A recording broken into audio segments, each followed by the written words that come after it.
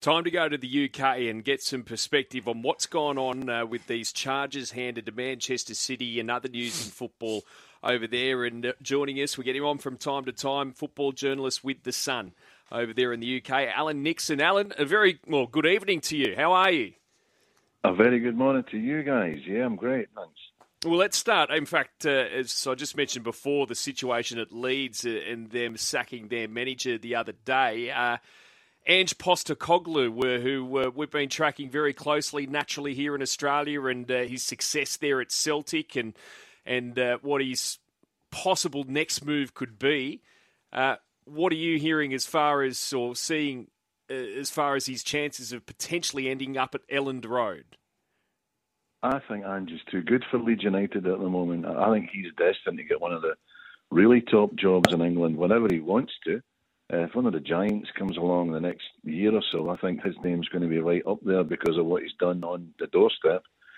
Leeds just now seem to be looking more towards the manager of Rayo Vallecano, a fellow called Areola, who was a tremendous player, and very significantly played under Marcelo Bielsa. And I can see Leeds looking for the next Bielsa because he was such a success for them. Rather go for the old guy himself and bring him back. Go for one of his top students. I think that's the name I'd watch for that job above anybody else. I think Ange will get a job in the Premier League within the year, possibly. But I think he'll get probably a more stable number to go to than Leeds, because Leeds right now are in danger of being relegated. And I don't think you'd want to make your first job in England walking into that particular battlefield. He doesn't have to. His reputation's high, and I think there'll be other jobs, maybe in the summer, that'll come along, and I would expect him to figure more prominently in those races. Yeah, well, we're hoping so over here, Alan. We can't wait to see what Ange can do if he gets an opportunity in the Premier League. But one of the big stories, no doubt, over there in Europe, and it's made its way across here to Australia, is Manchester City and the possible sanctions. Can you just sort of give our listeners a bit of an insight into how this has come about and what the likely sanctions may be for Man City? Sure. It's been something that the Premier League claimed to have been looking at since 2009. I don't know why they're only coming up with it now. The trouble is, I think underlines the whole thing, it's jealousy amongst other clubs who look at Man City and say, look, how can we stop these? They're too good. They have a lot of money to spend, and you know what? They spend it wisely. They spend it well. So they're trying to trip them up and maybe stop this happening in the future. I've got to say I detest FFP. I don't think you should have a system where you stop people spending money. This is good money. This is clean money. It's not backdoor stuff. And I tell you what, if you've ever been to Manchester City before and after, you'll see that the Abu Dhabi people have been unbelievable for that football club, what they've done for it on and off the pitch. It's a centre of excellence. And yet here we are trying to take a strip off them. Alan, clearly, this is going to go on for years. That's the sad thing about this. This is going to put a cloud over it. Yeah. Whatever the initial result of the findings is, it'll be challenged, and it'll be challenged again. The only winners will be the lawyers. And an obscenity today is in the paper talking about the lawyers and the money they're going to make. I'm sorry. I didn't fall in love with football to see it settled in a court. Yeah, Alan, how does this affect, because it's all the way back to 2009, how does it affect the current player? Because surely with something, and as you say, it's going to continue to go on for years, surely this can't touch the players. I don't think so, no, I don't think it can. It does. The Premier League, it's not an independent body, it's 20 clubs, isn't it? And of those 20, 5 or 6 of the bigger ones are very jealous of Manchester City. And they've had a little bit of a hissy fit behind the scenes. Right, let's get them. We might have got them in something. Let's make their life difficult. I hate to say it, but that's the way football clubs work these days. Political point scoring and all the rest of it.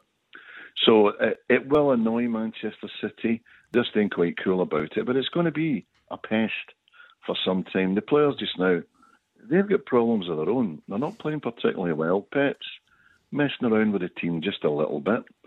Everybody thinks they're going to come good and catch Arsenal, but suddenly there's doubts on and off the pitch. But I tell you what, in a funny way, it might galvanise them.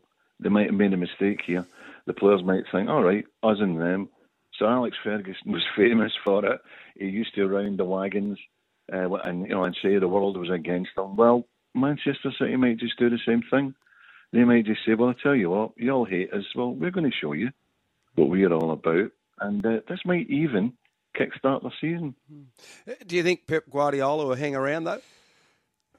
Yeah, I mean, he's said before, but this has come up once or twice in the past. He said, look, they've assured me nothing's been done wrongly.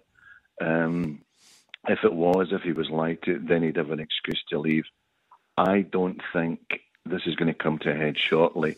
So that will not be a deciding factor for me in how long Pep stays. Pep's one of these guys, if he gets bored with it, that's your big problem. If he thinks, no, there's not much more I can do here, it's time to go, I'll take a year or two out. He's fortunate enough when he could do that. I don't think all this background noise right now, it'll annoy him, it'll irritate him, but I don't think it'll actually force him to walk away. He's just not that type.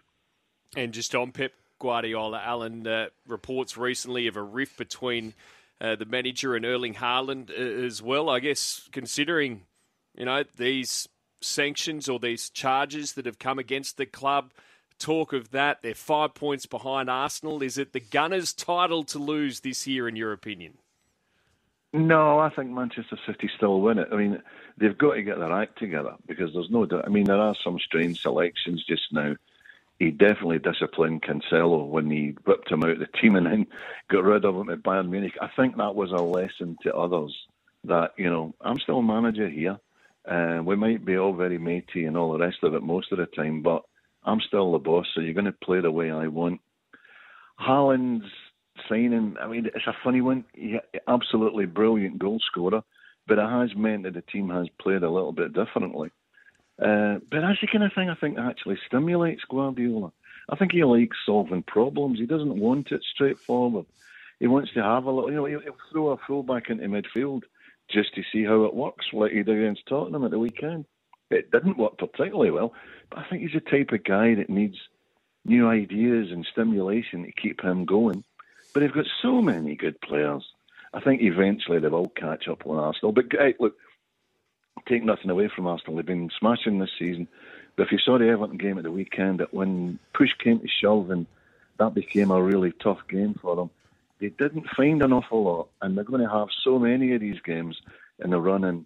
It's not just going to be about the ability that they undoubtedly have. It's about the experience of knowing how to get results when things aren't going too well and how to get it over the line. It's so long since they got it over the line. None of these lads in that team will have experienced this. And I think that will count against them ultimately. Now, Alan, I've been working on this show the last couple of years, and Mido, our co-host over here, is a mad Liverpool supporter. And for the last couple of years, all he keeps talking about is Liverpool. But this year, at the end of last year, we haven't heard anything. What's going on over there? Silent. Well, I think he's strangely silent. He's very good at coffee and he's not come back for 2 months. It's a shame. I mean, people take great delight in seeing good teams fall off their perch. I don't, because Liverpool were great fun to watch. But the minute for me they lost up front when Sané left, that was a major loss. To have somebody with that amount of pace out of your team, you couldn't play the way you wanted to play because they would spring at you. They would run at you so fast and so skillfully. You would lose a goal. Mo Salah's now got to do it all on his own. That magic threesome they had, he's the only one left. Núñez hasn't quite hit it off. The midfield's getting older, running out of legs. And do you know what? When they were the quickest team about, they were the quickest team about. But you watch the Premier League this season, other teams are quicker, and by a distance. If you watched the way Brighton played against Liverpool recently, they were so fast that Liverpool couldn't keep up.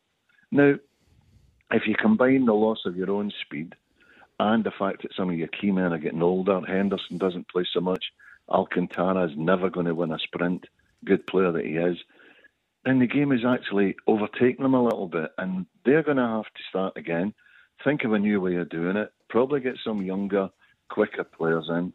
The big question is going to be, does the big manager fancy this, another rebuild job? I think that's the one that's going to intrigue us all, because he might just look at us and say, I don't know if I can repeat this again, and he might just walk away. Well, Alan, great time of the year with, of course, the knockout stages of the Champions League coming up as well. Really appreciate your time this morning. I'll tell you what, our cricketers are looking forward to getting over there later this year and encountering Bazball and England changing the world in cricket, and we're looking forward to that as well. So I appreciate your time this morning or this evening for you. Looking forward to the summer myself.